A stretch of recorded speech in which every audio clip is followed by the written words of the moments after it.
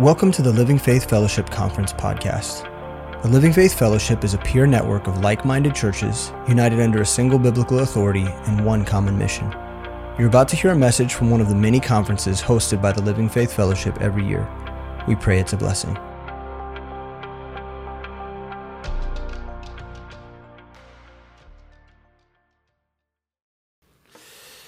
Good morning.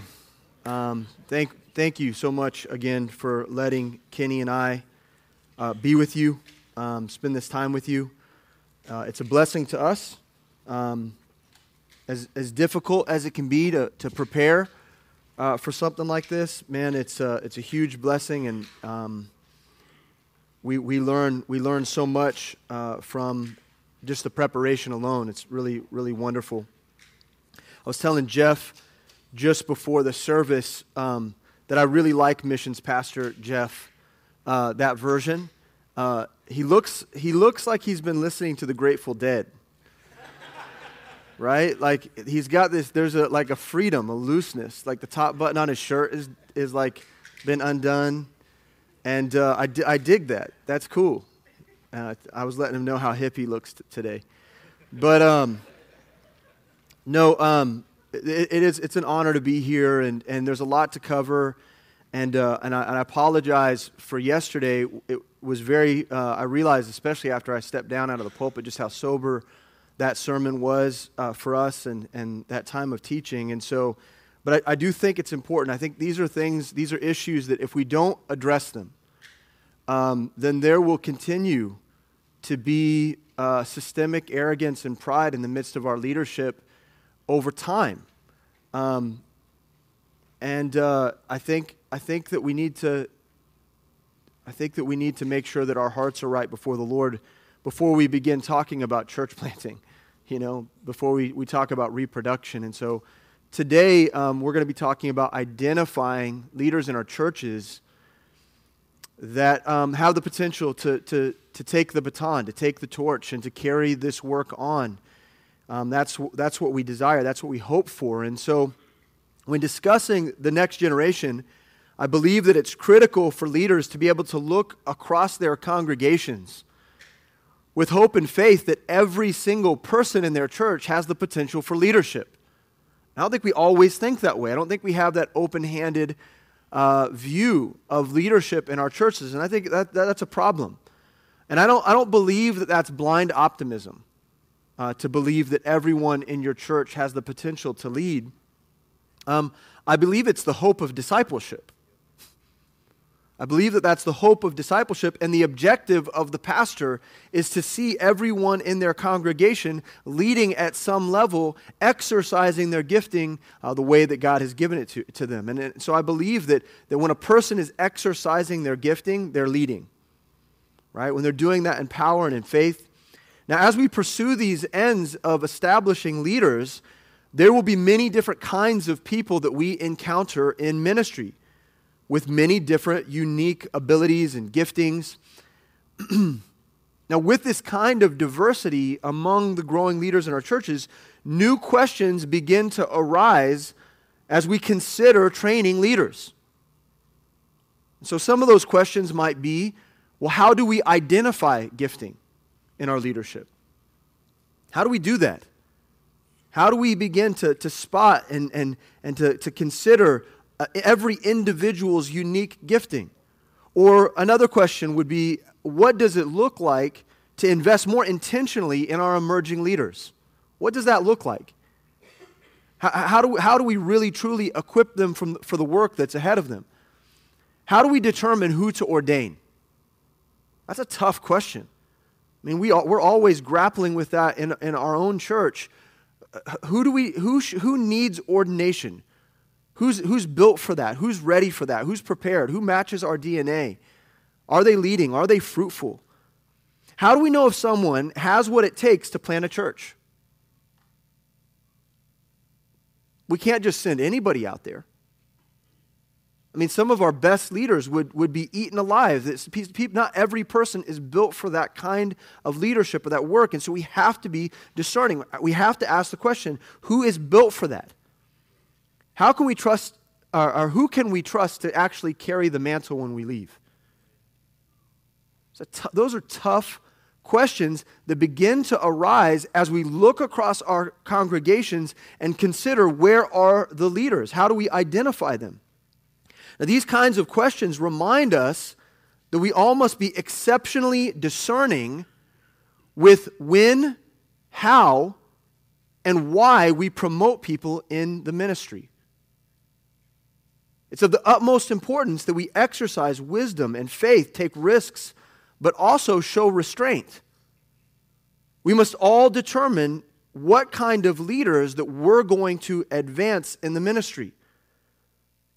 Now, we say all that, and we consider all that, all the difficulties that come out of raising up leaders. Now, knowing all of this, many of us also have the burden of our past experiences in ministry.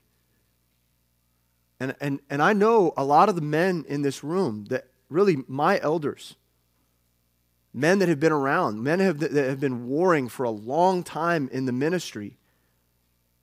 And I've seen some, and I've heard the horror stories. Horror stories of leadership gone wrong. And we've all got that playing on a reel in the back of our mind as we're making investments and training up leaders and casting a vision and considering church planting. At the same exact time, we have a reel playing in the back of our mind with images of those horror stories. We've all seen faithless men fill pulpits. Sorry, I better get a drink. You know, they kept me up last night. You know, so touring bands, when they're touring all over the U.S., they stay up late, they party all night, and they trash hotels. The pastors in this fellowship go to Applebee's. That's what we do. We eat hot wings, and if I don't get in bed by 11 o'clock, I'm a mess. So bear with me this morning. They kept me up at the Applebee's too late last night. Okay. So we know the horror stories, and we've all seen faithless men fill pulpits. We've witnessed the ordination of novices, have we not? We've watched associate pastors undermine and scheme against their head pastor. We've seen that happen. We are familiar with leaders who use discipleship as a platform for their personal opinions and agendas. You know, they get one-on-one with someone, and we've seen them exploit those vulnerable and important situations, those scenarios, and undermine the truth. Make it about them. We've heard stories of deacons and boards conspiring against historic statements of faith and tearing out the foundation underneath church, from underneath churches. We have observed the smartest and most capable men we have ever met willingly discard the certainty of the words of truth for the sake of pragmatism. But how and why does this happen? Now, there's more to say on this topic than 10 conferences could cover. And in fact, I think that's the value of the Certainty Conference, is because it continues to establish who we are going to be, and we learn how to insulate ourselves against crazy. At this very conference is important to that. Now, for my part, I hope to contrast the testimonies today of Jonathan and Joab. Two men, both on the path to leadership, two men with very similar qualities, but quite distinct character. And that's what we're going to look at. So let's pray, and then we'll dig in. All right? Dear Heavenly Father, Lord, thank you for this time. Thank you for the honor of being with this wonderful congregation of people. I'm humbled, but I'm thankful.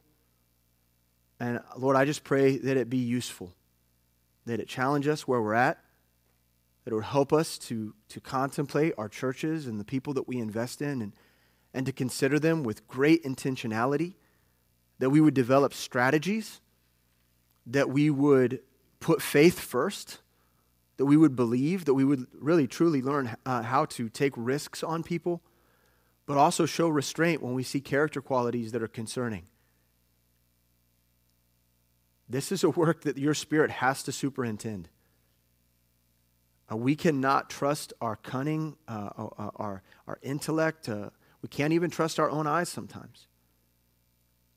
I mean, even David was deceived. Your man. And so God, help us. Keep us humble before you and give us wisdom as it concerns how we make an investment in the next generation. We pray this in Jesus' name. Amen. Let's begin by discussing Jonathan, particularly what we see in him by the way of fearlessness. We're going to talk about two things this morning. We're going to talk about courage. We're going to talk about loyalty. Those are the two things that I'm going to really focus on in this session.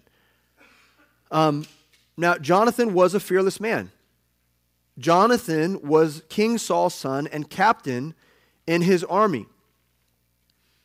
In 1 Samuel 13, we learn that Jonathan has a habit of fighting the bad guys even when everyone else is resting.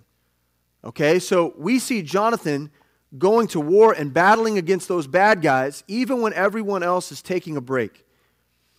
Saul builds an army of 3,000 men. 2,000 are hiding in their tents in 1 Samuel 13. But Jonathan has the other 1,000, and they're out doing exploits. They're out seizing the day. Now, this same spirit we find carry over into chapter 14, where we find Saul and 600 men resting beneath the pomegranate tree. Now, pomegranates are a symbol of prestige and indulgence in Scripture.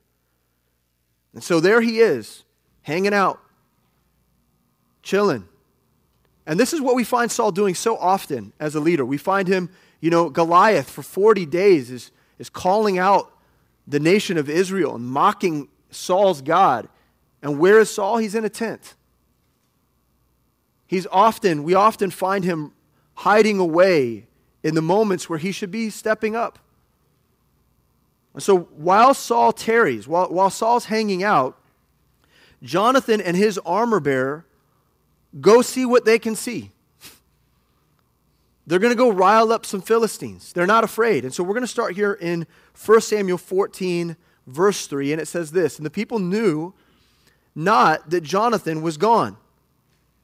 And between the passages by which Jonathan sought to go over unto the Philistine garrisons, there was a sharp rock on the one side and a sharp rock on the other side. And the name of the one was Bozez, and the name of the other was Senah. The forefront of the one was situated northward over against Michmash, and the other southward over against Gibeah. And Jonathan said to the young man that bare his armor, Come and let us go over unto the garrison of these uncircumcised. It may be that the Lord will work for us, for there is no restraint to the Lord to save by many or by few. And his armor-bearer said unto him, Do all that is in thine heart. Turn thee, behold, I am with thee according to thy heart. Then said Jonathan, Behold, we will pass over unto these men, and we will discover ourselves unto them. And if they say thus unto us, Tarry until we come to you, then we will stand still in our place and will not go up unto them. But if they say thus, Come up unto us, then we will go up. For the Lord hath delivered them into our hand, and this shall be a sign unto us. And both of them discovered themselves unto the garrison of the Philistines. And the Philistines said, Behold, the Hebrews come forth out of the holes where they have hid themselves. And the men of the garrison answered Jonathan and his armor-bearer and said, Come up to us, and we will show you a thing.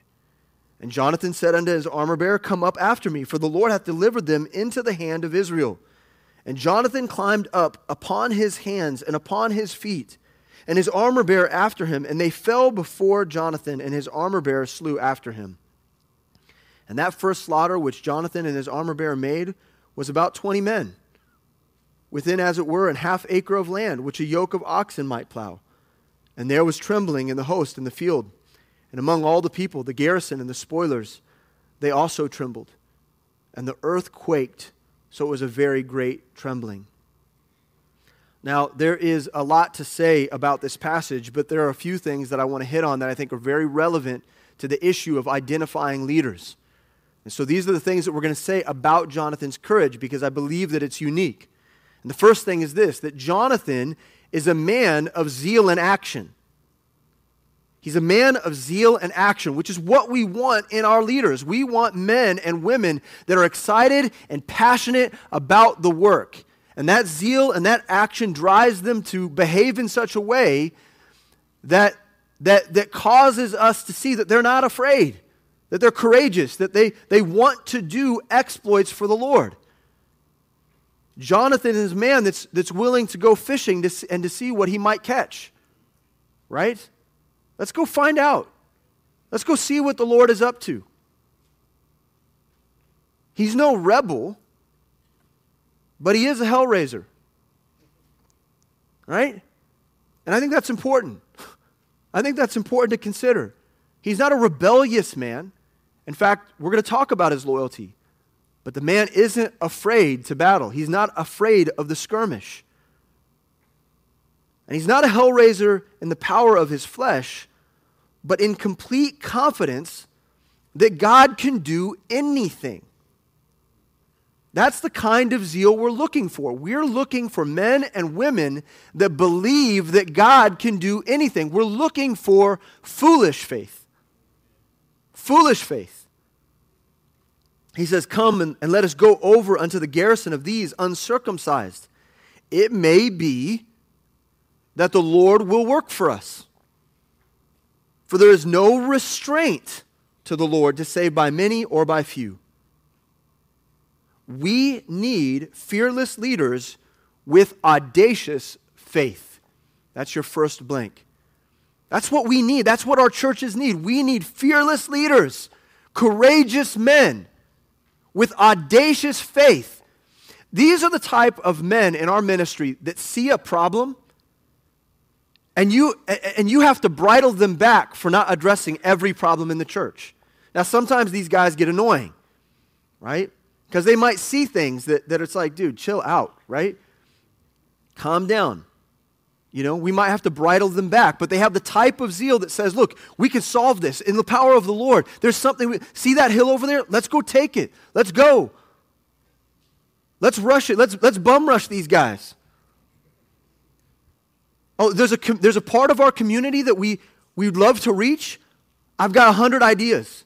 Let's just go see what the Lord might do. See, these kind of guys, sometimes you got to tamp them back a little bit. But you know what? It's way better to deal with a man of zeal, zealous courage, and to teach them how to bridle that and to temper that, than it is to have 100 men with tons of biblical knowledge, but no desire to move.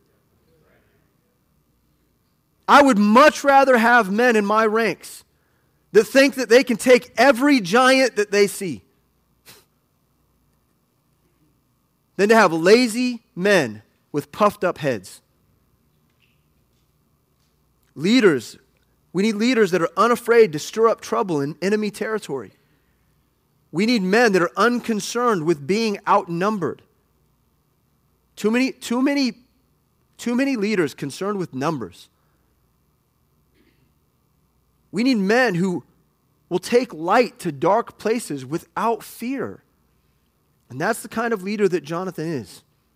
He's a man of audacious faith.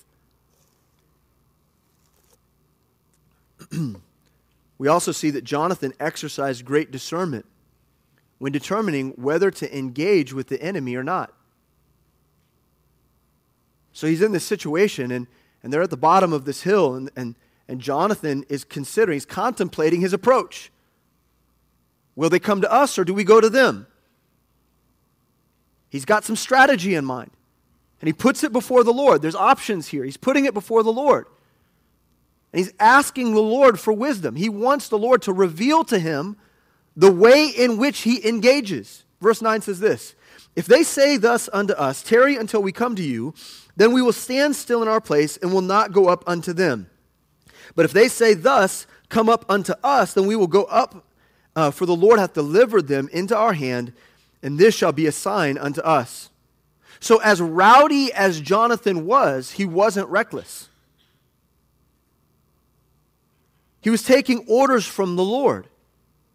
In verses 8 through 11, he is observing his circumstances and waiting for God to tip his hand. Does that make sense? And that's the kind of leaders that we want. We want to develop men who are courageous but discerning in their faith. They're willing to wait on the Lord. If they're told to wait, they're willing to do that. They're men under authority, right? These are men that are under the authority of the Lord. We need fearless leaders who know how to wait on God with their swords drawn. Okay? That's action and waiting. Right? You can imagine the soldier. He's got his hand on his sword and he's ready to go. Right? He's ready for the commands. He's ready for the orders to come down. He's prepared, but he's willing to wait. We need leaders just like this. Third, we see that Jonathan invited others into the fight. That's the kind of leader that he was, and that's the kind of courage that he had, as he recognized that he was not the only one that was supposed to be engaging. Jonathan invited others into the fight. He asked his armor bearer to join him in his endeavors. But not only that, we find that his disciple shared the same heart for the mission that he did. In verse 7 it says this, "And his armor bearer said unto him, Do all that is in thine heart. Turn thee, behold, I am with thee according to thy heart." He had captured the heart of his disciple.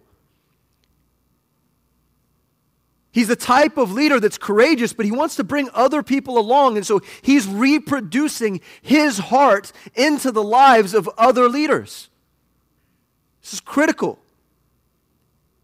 It's a type of courage that recognizes it's always better to fight as a team. If we can manage to work together, it's always better. We need fearless leaders who multiply fearless leaders. That's the kind of courageous leaders that we need. These are men that are willing, like, here's the deal, and you've met people like this. They've got a courage that is addictive. When other people are around it, they believe that they can do anything also. I'm trying to, my mind is, it's making me think about people like this, and I think Vinny was that way here at FBC. Man, every time I come here, the very first thing I want a testimony on how New Beginnings is going. What an amazing work of God. What a cool thing.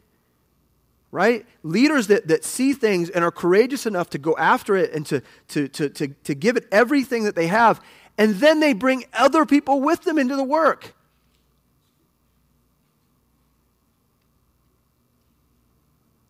So, where does this kind of character come from? That's what we have to ask ourselves. Where does this come from? What makes this kind of behavior intuitive for people? And I think there's a lot to say about that. But I think there's one key point that we need, and that's this. A true leader's courage is sourced in their commitment to God's mission. That's it. Their source of courage is an absolute hunger, desire, fervor to live and abide within the mission of God. So you've got these men in their tents, and King Saul is like, he's got no battle plan. He's got no action in mind, but Jonathan has a burning desire in his heart to see God glorified in the nation of Israel. He couldn't get over it. He was obsessing over it. And it caused him to do things that other men couldn't do. He was committed to the work. Deuteronomy 31:6 says this, "Be strong and of a good courage, fear not, nor be afraid of them, for the Lord thy God, He it is that doth go with thee. He will not fail thee nor forsake thee." And I believe that this was what was in Jonathan's heart. Note, I think this is important. Note that in chapter 13, Jonathan was responsible for a military initiative that resulted in thousands of Philistine casualties. I mean, that was a big deal. That battle in 13, that was a big deal. And they took a lot of Philistines down. But in this chapter, we see Jonathan kill about 20 people. And in both instances, he attacks with the same amount of courage and zeal. The numbers aren't a concern to him. The territory, it's of no concern. In a valley or on a hill, wherever it is, he's going in the name of the Lord. We see the same type of thing in Acts. We see in Acts chapter 2, we see 3,000 people come to Christ. In the next chapter, Peter is satisfied with leading one to the Lord.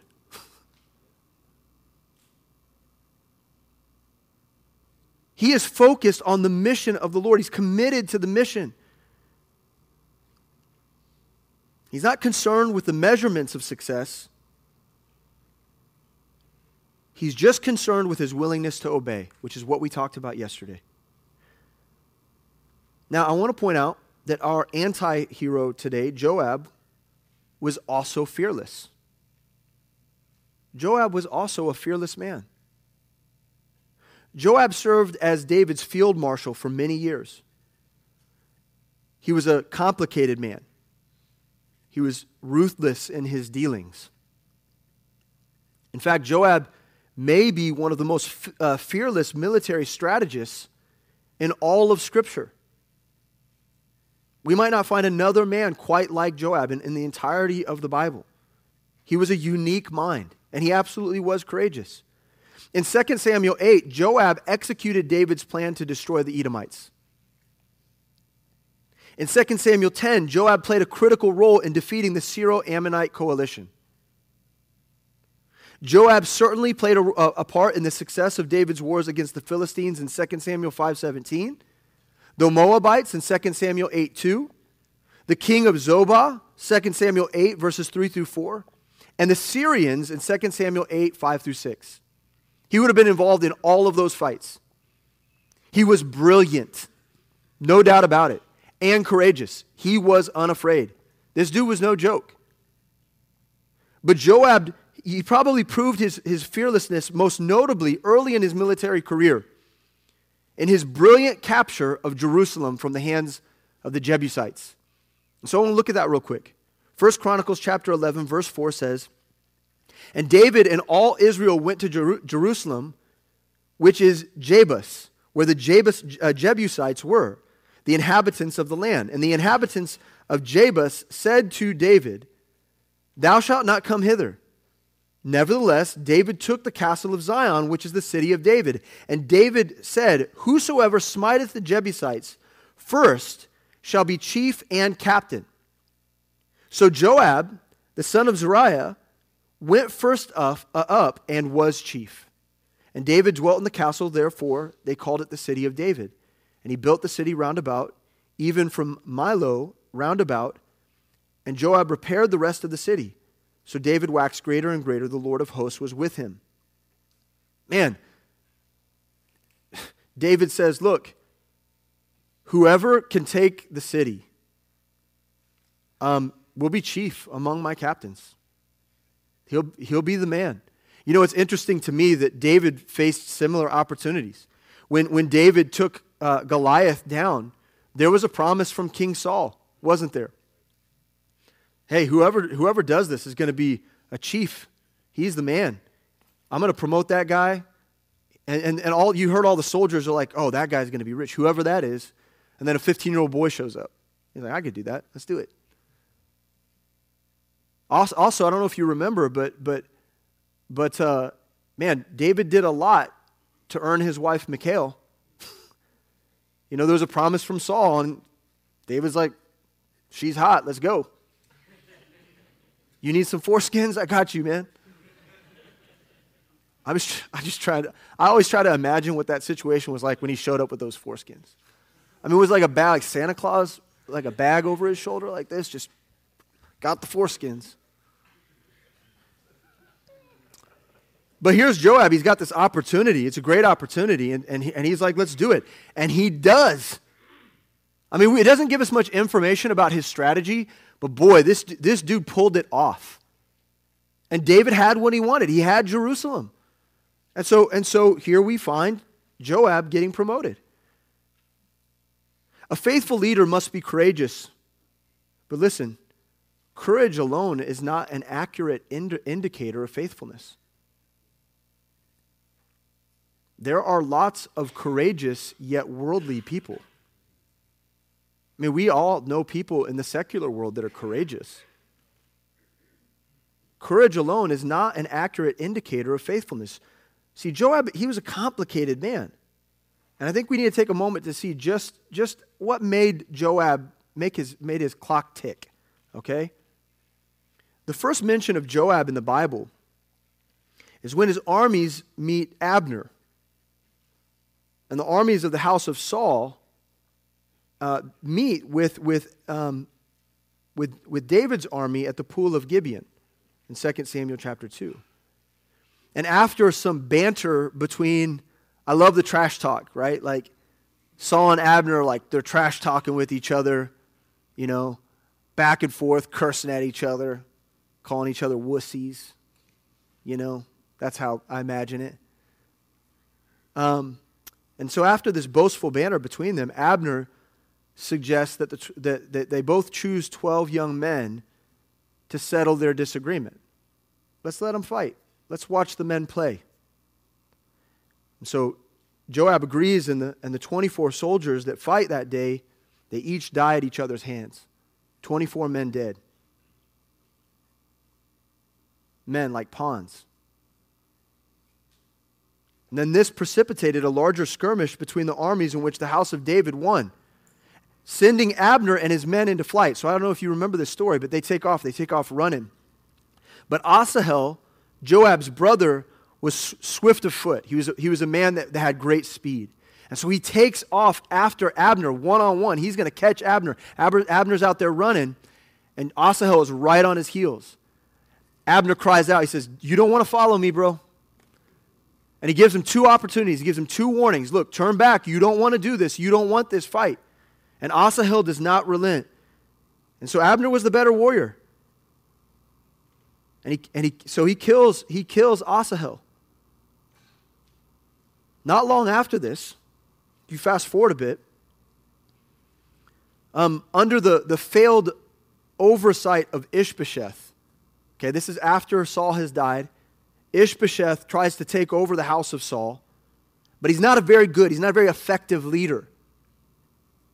And, he accuses Abner of different things, and Abner, after a while, becomes disenchanted with Ishbosheth's leadership. And so Abner goes to negotiate with David a peace treaty. He wants to lay down arms. He wants to join forces. And at the joining of the forces of the house of David and the house of Saul, then there'll be a joining of Judah and Israel, and everything will be good, and David will have what he wanted, right? He wanted peace.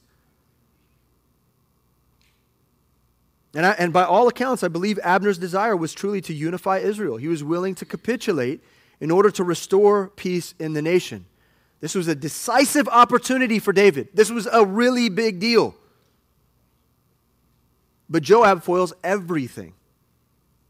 In 2 Samuel chapter 3, verse 24, it says, "Then Joab came to the king and said, 'What hast thou done? Behold, Abner came unto thee.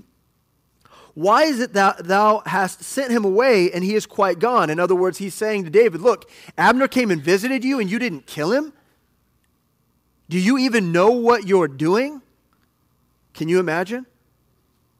"Thou knowest Abner, the son of Ner, that he came to deceive thee." He's lying to you. "And to know thy going out and thy coming in, and to know all that thou doest.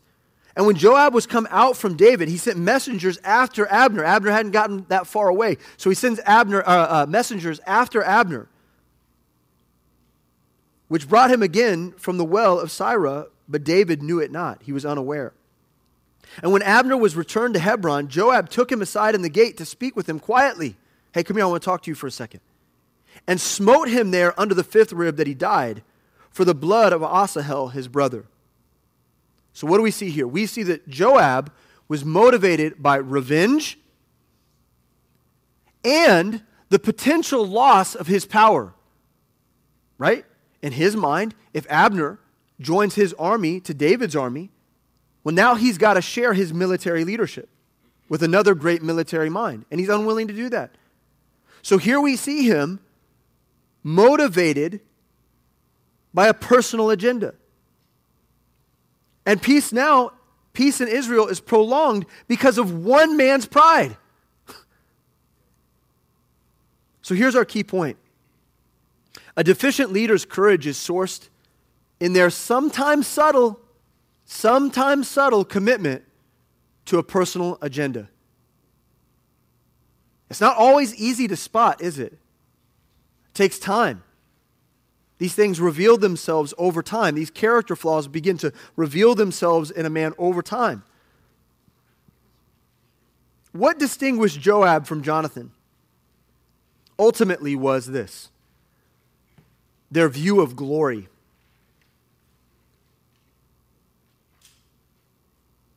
What distinguished Joab from Jonathan was their distinct views of what glory meant. Jonathan's courage was sourced in God's glory, wasn't it? But Joab's courage was sourced in vain glory. They both had courage. They were both men of war. They both did great exploits, but Jonathan's courage was sourced in God's glory, and Joab's courage was sourced in vain glory. Joab always was looking out for his best interest. That's what he was up to. So what does this look like practically? I don't know. It could look like many different things. It could look like men in ministry with pet objectives that don't fit within the vision or strategy of the ministry. It could look like men who always seem to have a peculiar doctrine that the pastor just doesn't get. Yeah, hey, this is stuff that Pastor so-and-so just doesn't get. So let me explain it to you. Let's do a Bible study at my house. These are men that are shrewd in their dealings with people. They have no grace. They're not concerned with the heart of those that they deal with. They're all business all the time. These are men that artfully turn the most innocuous conversations around to center on them. You met people like this? You're having conversation and you know, you're talking, and it seems like they always have a way of turning the conversation back around onto their stuff. They're looking for ways to talk about them. These are men without filters.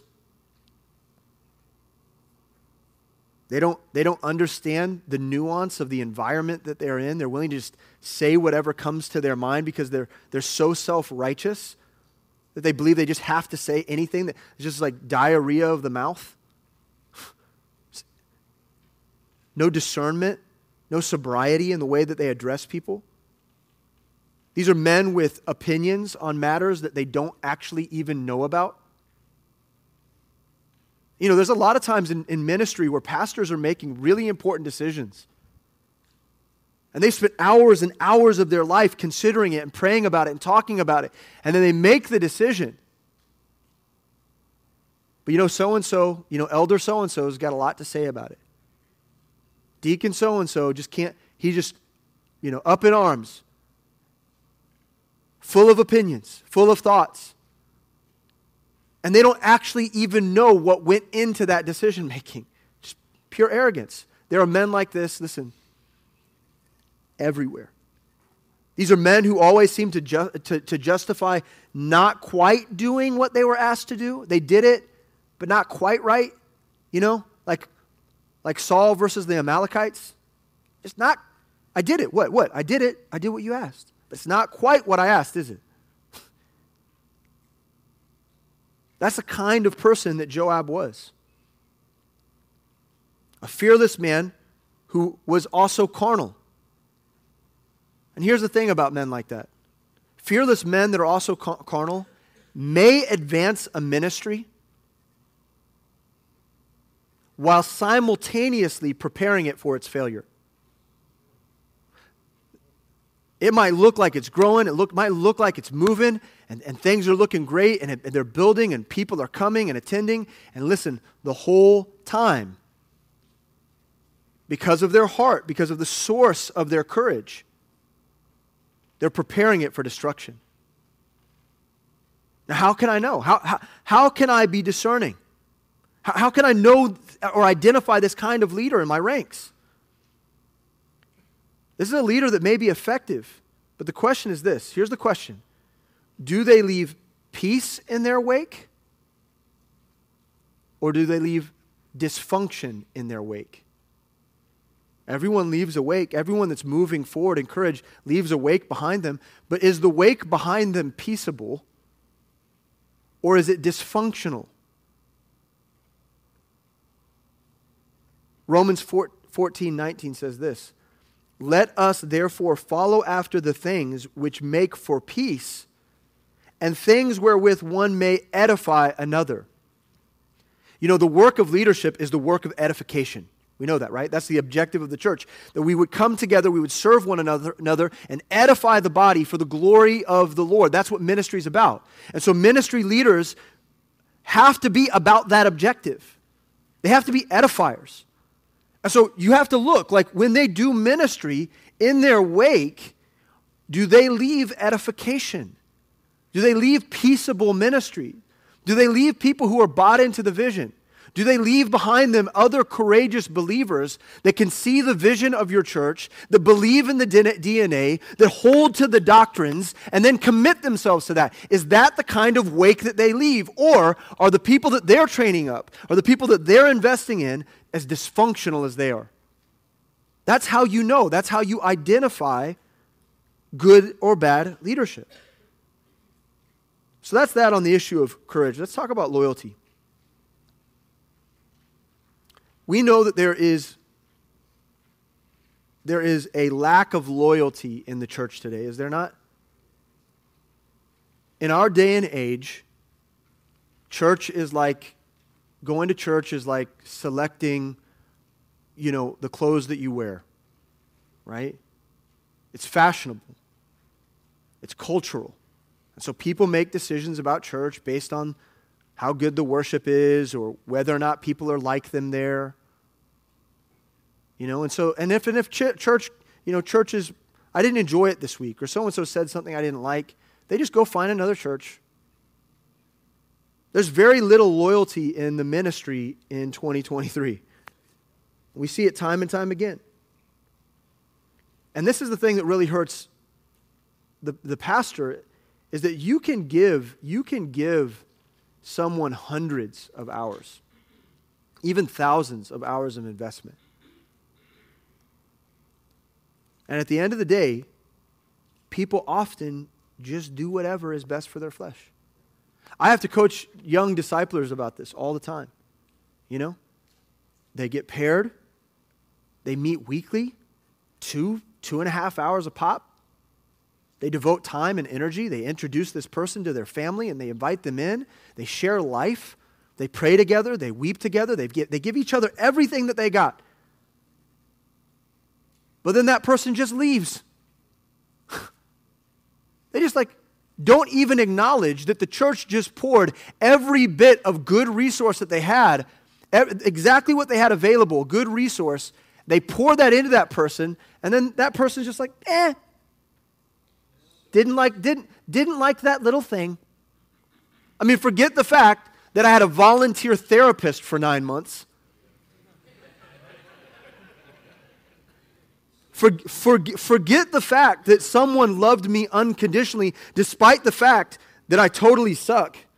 I'm a terrible human being, and I can't have any functional relationships, and this person just spent time with me for month upon month upon month, year upon year, and then people leave, don't they? They leave. It's cutting. It's painful. It's terrible. Now we know that our ultimate allegiance is to Christ, right? Not to men. No one needs to be, loyal to Troy or to Sam or to Brian or Rob or whoever it might be. But here's the deal. But if men desire to be enlisted for Christ's sake, then they will need to be men under authority within the local church. They have to be. They have to be. It's required of them. If a person is saying, I want to be loyal to Christ, well then guess what? They need to be loyal to a church and to a pastor. They have to be. It's the only way for them to count for the kingdom. Proverbs 26 says, most men will proclaim every one his own goodness, but a faithful man who can find? So the search is on, isn't it? How do we identify the loyal men within the next generation of leaders? How do we do that? Well, let's start with Jonathan. In 1 Samuel, we see David, son of Jesse, exalted from a faithful shepherd to a promised and anointed king in just a few chapters.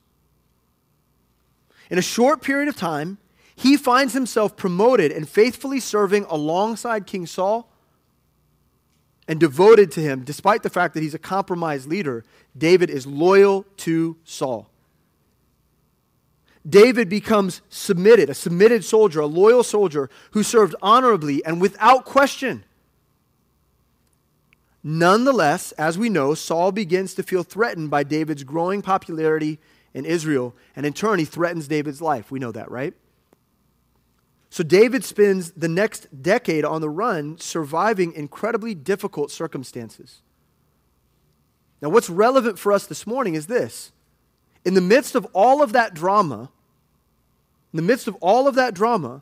Saul's son Jonathan becomes dear friends with David. They're like this. Their bond is exceptional. It's a true model of unconditional love, and pastors would do well to build relationships like this. It's beautiful what they have as a friendship. It's exceptional. 1 Samuel 18:1 says, and it came to pass, when he had made an end of speaking unto Saul, that the soul of Jonathan was knit with the soul of David.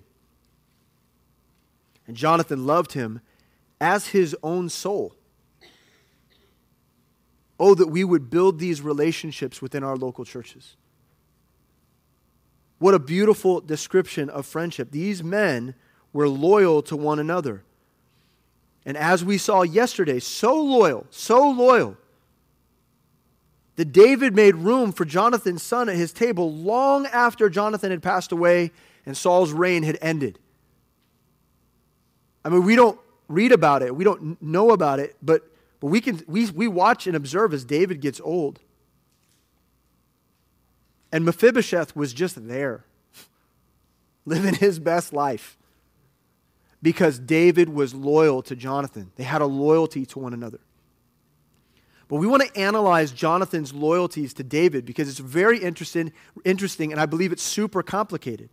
I think it's complicated. Here's the first thing that we need to understand is that Jonathan's loyalties were extremely complex.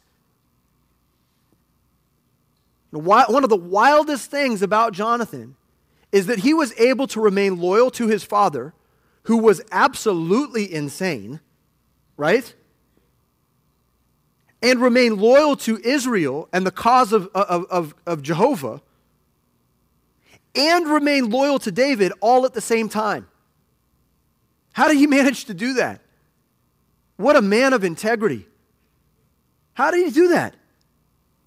In the midst of all of this controversy, we must acknowledge how upright Jonathan remained despite the complexity of his relationships. Saul was aggressively trying to persuade Jonathan to see things his way, and yet Jonathan was faithful to advocate for David and represent him well. 1 Samuel 19:1 says this, and Saul spake to Jonathan his son and to all his servants that they should kill David. But Jonathan, Saul's son, delighted much in David. And Jonathan told David, saying, Saul my father seeketh to kill thee. Now therefore I pray thee, take heed to thyself until the morning, and abide in a secret place, and hide thyself. And I will go out and stand beside my father in the field where thou art, and I will commune with my father of thee, And what I see, that I will tell thee. And Jonathan spake good to David unto Saul his father, and said unto him, Let not the king sin against his servant, against David, because he hath not sinned against thee, and because his works have been to thee word very good. For he did put his life in his hand, and slew the Philistine. And the Lord wrought a great salvation for all Israel. Thou sawest it, and didst rejoice. Wherefore then wilt thou sin against innocent blood to slay David without a cause? And Saul hearkened unto the voice of Jonathan, and Saul sware, As the Lord liveth, he shall not be slain. Now we know that's not how things go.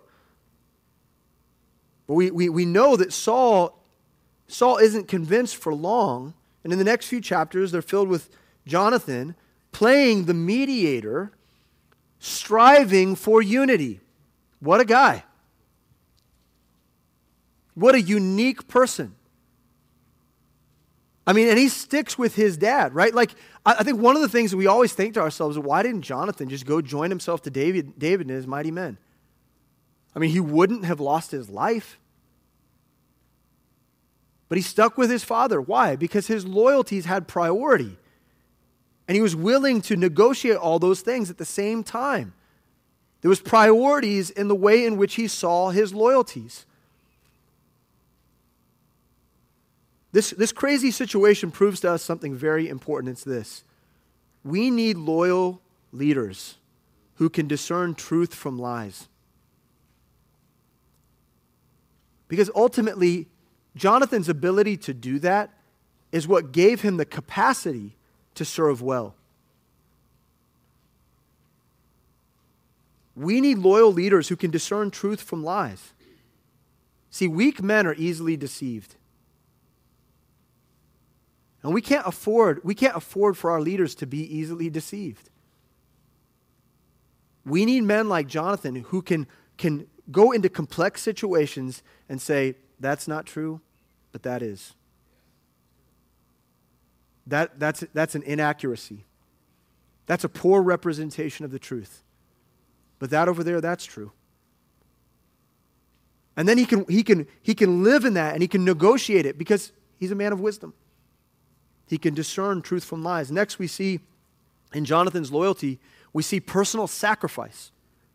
We see personal sacrifice. On the surface, it seems against Jonathan's best interests to be close to David, doesn't it?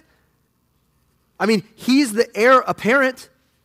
And from the outside looking in, it looks as though David is trying to usurp his inheritance of the kingdom.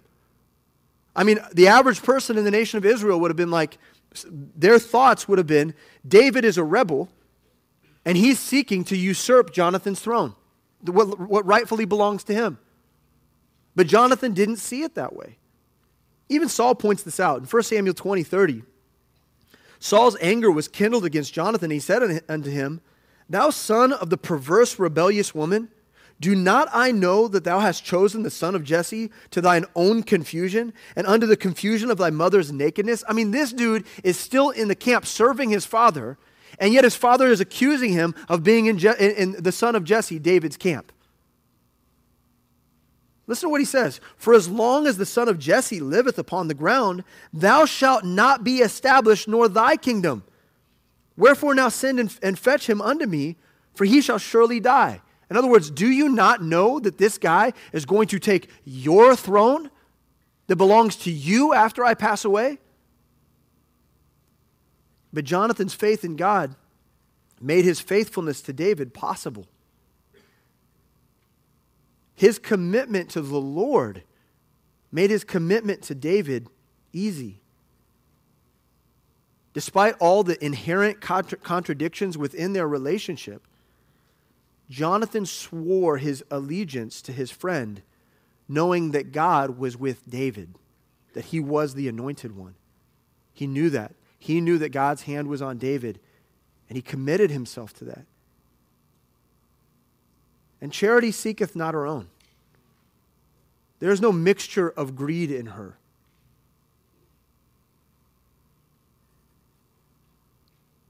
Jonathan wasn't after what he could have. He was after what God wanted. And it led him to be a man of great sacrifice. And so here's the other thing. We need loyal leaders who will resist covetousness. When you lead, there's always a temptation. There's always a temptation to want more, to have the thing that you deserve, to get your way. There's always a temptation in the flesh to be that way. Jonathan didn't have that. His loyalty and his devotion to the Lord and to David allowed him to resist what everyone else was saying belonged to him. And so he refused covetousness. These are men whose loyalties extend beyond what they get out of their relationships. There's too many people that see every relationship as transactional, as an opportunity to further or advance their cause. How can I manipulate this individual, this situation, to further my cause? There's so many leaders that think this way. We can't afford to be men like that. The third thing is this: Jonathan knows loyalty means adversity. Proverbs 17:17 says, "A friend loveth at all times, and a brother is born for adversity." Jonathan discovered the hard way that choosing to remain loyal to David would mean a life of danger and difficulty.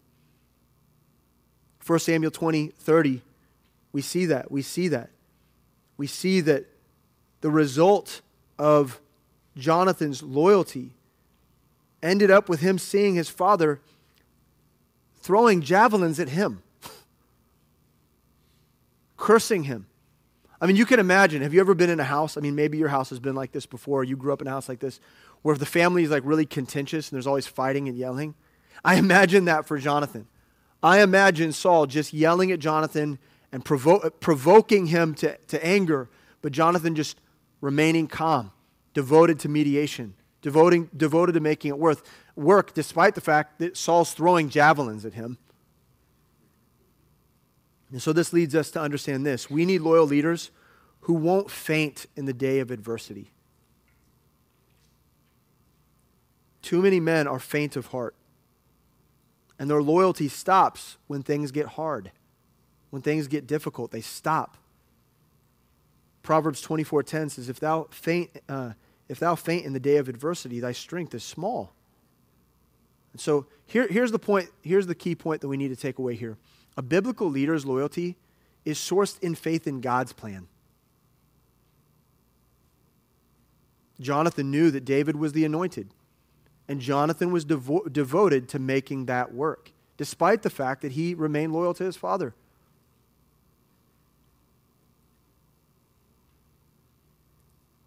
So it's not, listen, there ain't a perfect pastor in this room. I mean, all of us have weaknesses. All of us have blind spots. None of us are righteous outside of the glory of the gift of Christ. None of us. None of our churches are perfect, and the pastors know that above anybody, above anyone else. The pastors know that. You think you know something the pastor doesn't? I'd be shocked. Pastors know the weaknesses of their churches. I mean, they wake up in the middle of the night thinking about it. You understand that, right? And they can't go back to sleep. 3 a.m., a pastor often is laying in their bed thinking about the church and praying before the Lord about the weaknesses that they see. And I believe that we need to raise up biblical leaders that are loyal to God's plan. And when they're loyal to God's plan, then it won't be a concern for them to submit to their pastors and to their churches. It won't be concerning for them. It won't be disconcerting. It'll be an easy thing to do. And flaws and all, they will devote themselves to the work, and they will not faint in the day of adversity. And they will fight the good fight, and they will negotiate the complexities of ministry, and they will remain loyal to the work. Now let's talk about Joab's loyalty. Now good old Joab was loyal to David too. His loyalty to David was exemplified in the defeat of Rabbah. 2 Samuel 12:26, and Joab fought against Rabbah of the children of Ammon and took the royal city. And Joab sent messengers to David and said, I have fought against Rabbah and have taken the city of waters. Now therefore, gather the rest of the people together and encamp against the city and take it, lest I take the city and it be called after my name. And David gathered all the people together and went to Rabbah and fought against it and took it. And he took their king's crown from off his head, the weight whereof was a talent of gold with the precious stones, and it was set on David's head. And he brought forth the spoil of the city in great abundance. And he brought forth the people that were therein, and put them under saws, and under harrows of iron, and under axes of iron, and made them pass through the bricklin.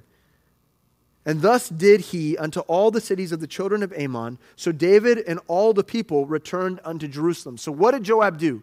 He's about to defeat the city of Rabbah. And because of his loyalty to David, he says, I don't want to defeat the city. I want you to do it. Because I think that symbolizes your leadership. I think it's right for you to take this opportunity. So gather the people, come and camp against it, and then I'll stand back and I'll let you take the city. I'll let you ride in on the white horse. I'll let you have the crown, and I'll let you have all of the acknowledgement of this battle. That's loyalty, is it not? Clearly, Joab cared for David. But the problem is that Joab was loyal to David even in sin and error. For instance, Joab is complicit in the murder of Uriah. And David's command for him to leave Uriah in battle was his complicity. See, Joab was willing to even let David and himself sin against the Lord to get the job done. That's his kind of loyalty. But I want to point out the adjacent truth related to Joab's leadership. Joab was an opportunist with shifting loyalties. He was only loyal to David and his cause until he felt the tide shifting. And here's the key point. A deficient leader's loyalty is contingent on the anticipated outcomes. A deficient leader's loyalty is contingent on the anticipated outcomes. In other words, these are men that weigh their options in light of how it might benefit them personally. So they're loyal not based on what God thinks, but on what will advance their cause, on what they're doing. So let's expand upon this briefly in terms of the story. In the latter years of David's rulership, Joab gets caught up in the intrigue surrounding the anticipated power vacuum of David and his imminent death. So David is getting close to death, and Joab can see the writing on the wall. And so it was David's son, Adonijah, who sought to claim his father's throne in 1 Kings chapter 1. And so he campaigns vigorously for support within the kingdom. He's trying to gather support, right? We're watching politicians do this right now, right? The debates and all that stuff and all the polls, we see people trying to consolidate power. So Adonijah starts reaching out and trying to convince other people that he's worthy to be king, but without any consultation from David. And so Joab and the high priest Abiathar, they backed Adonijah and threw their collective political influence behind him. And now, with the support of the commander-in-chief of the king's troops and the head of the nation's religious order, Adonijah seemed to have excellent prospects for achieving his objectives. But as we know, all of his hopes were dashed when secretly there's a coronation of David's young son Solomon. And his kingship is confirmed by all the nation of Israel. So he is appointed king, he's a firm king, he's ordained, and then he's brought before the nation of Israel, and everyone's so excited, and everyone now sees that David's man is Solomon. So Adonijah's attempt had failed, and his followers were marked for destruction by the new king. So what we see is that Joab betrayed David. His loyalty had limits because of his lust. That's what we were talking about yesterday. His loyalty had limitations because of the lust that he held in his heart.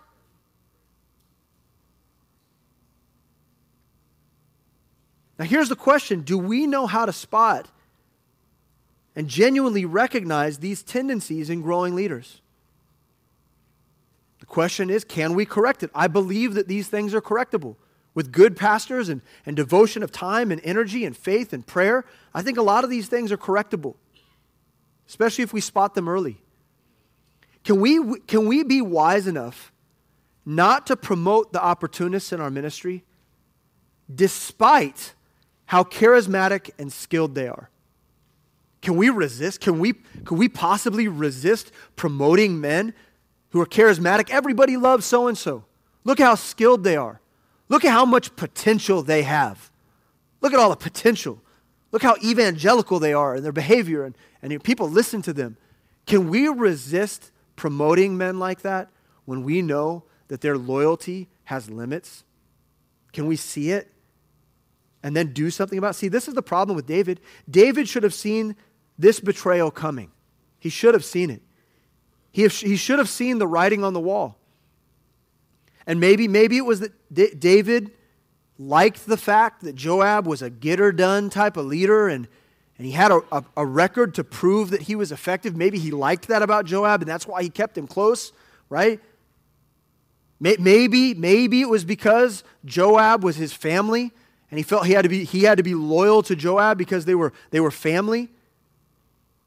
Despite the signs, even King David trusted and promoted a man who had demonstrable character flaws.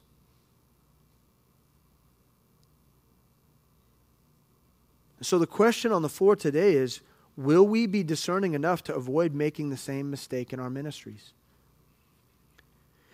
You know, in Scripture, you learn a lot about men by observing how their testimony ends. During the years of David's hiding, we sadly learn that Jonathan died in battle. Right? You've read that at the end of 1 Samuel. A noble death. Live and die by the sword, right?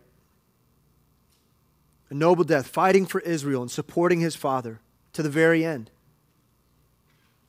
Listen to how David laments Jonathan's life. 2 Samuel 1:25 says, "How are the mighty fallen in the midst of battle? O Jonathan, thou wast slain in thine high places. I am distressed for thee, my brother Jonathan. Very pleasant hast thou been unto me. Thy love to me was wonderful, passing the love of women.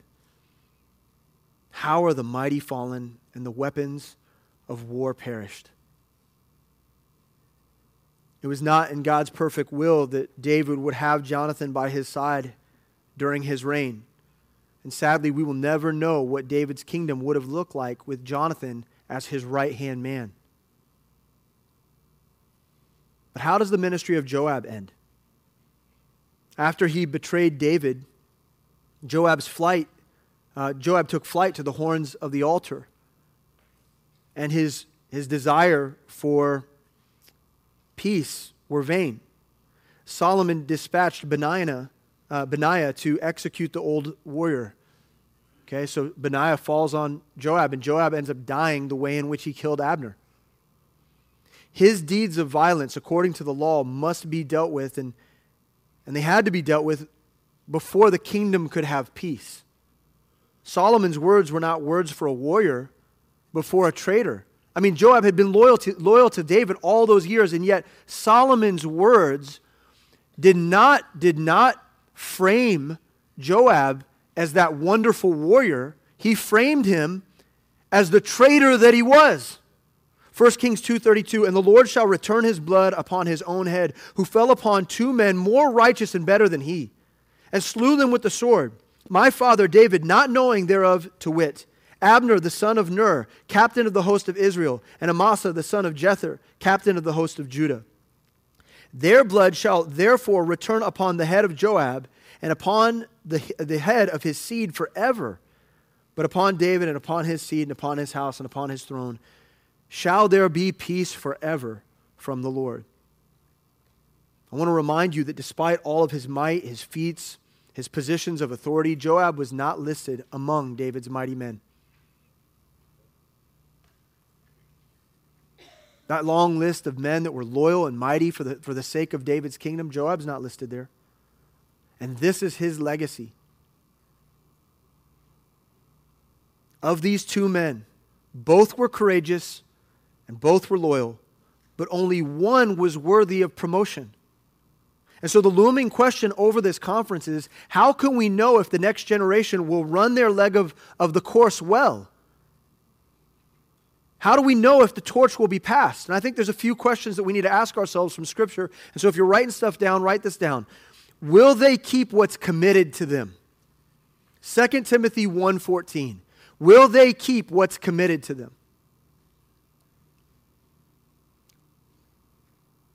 Second, will they hear the word and keep it and bring forth fruit with patience? Luke 8:15. Will they hear the word and keep it and use it to bring forth fruit to the kingdom? Is that the type of person that they are? The other question would be this: will they buy the truth and sell it not? Proverbs 23:23. Will they buy the truth and sell it not? Will they not exploit the truth of God's word? Will they hold to it as true and as pure, willing to give everything for it, but willing to do anything to give it away for free? Will they fight a good fight? Will they finish the course? 2 Timothy 4:7. Will they do that? Will they fight a good fight and see that course through the end the way that Jonathan did? As you prepare to hand off the baton to the next runner, to the next church planter, to the next missionary, to the next discipleship pastor or youth director, your best prediction for the outcome of their race is to measure their faithfulness and character right now in the midst of the work. We must commit to promoting men and women of faith, zeal, obedience, and Christ-like character, and not men of opportunity and compromise. We hope this message was a blessing to you. If you're interested in learning more about the Living Faith Fellowship, visit lffellowship.com. God bless.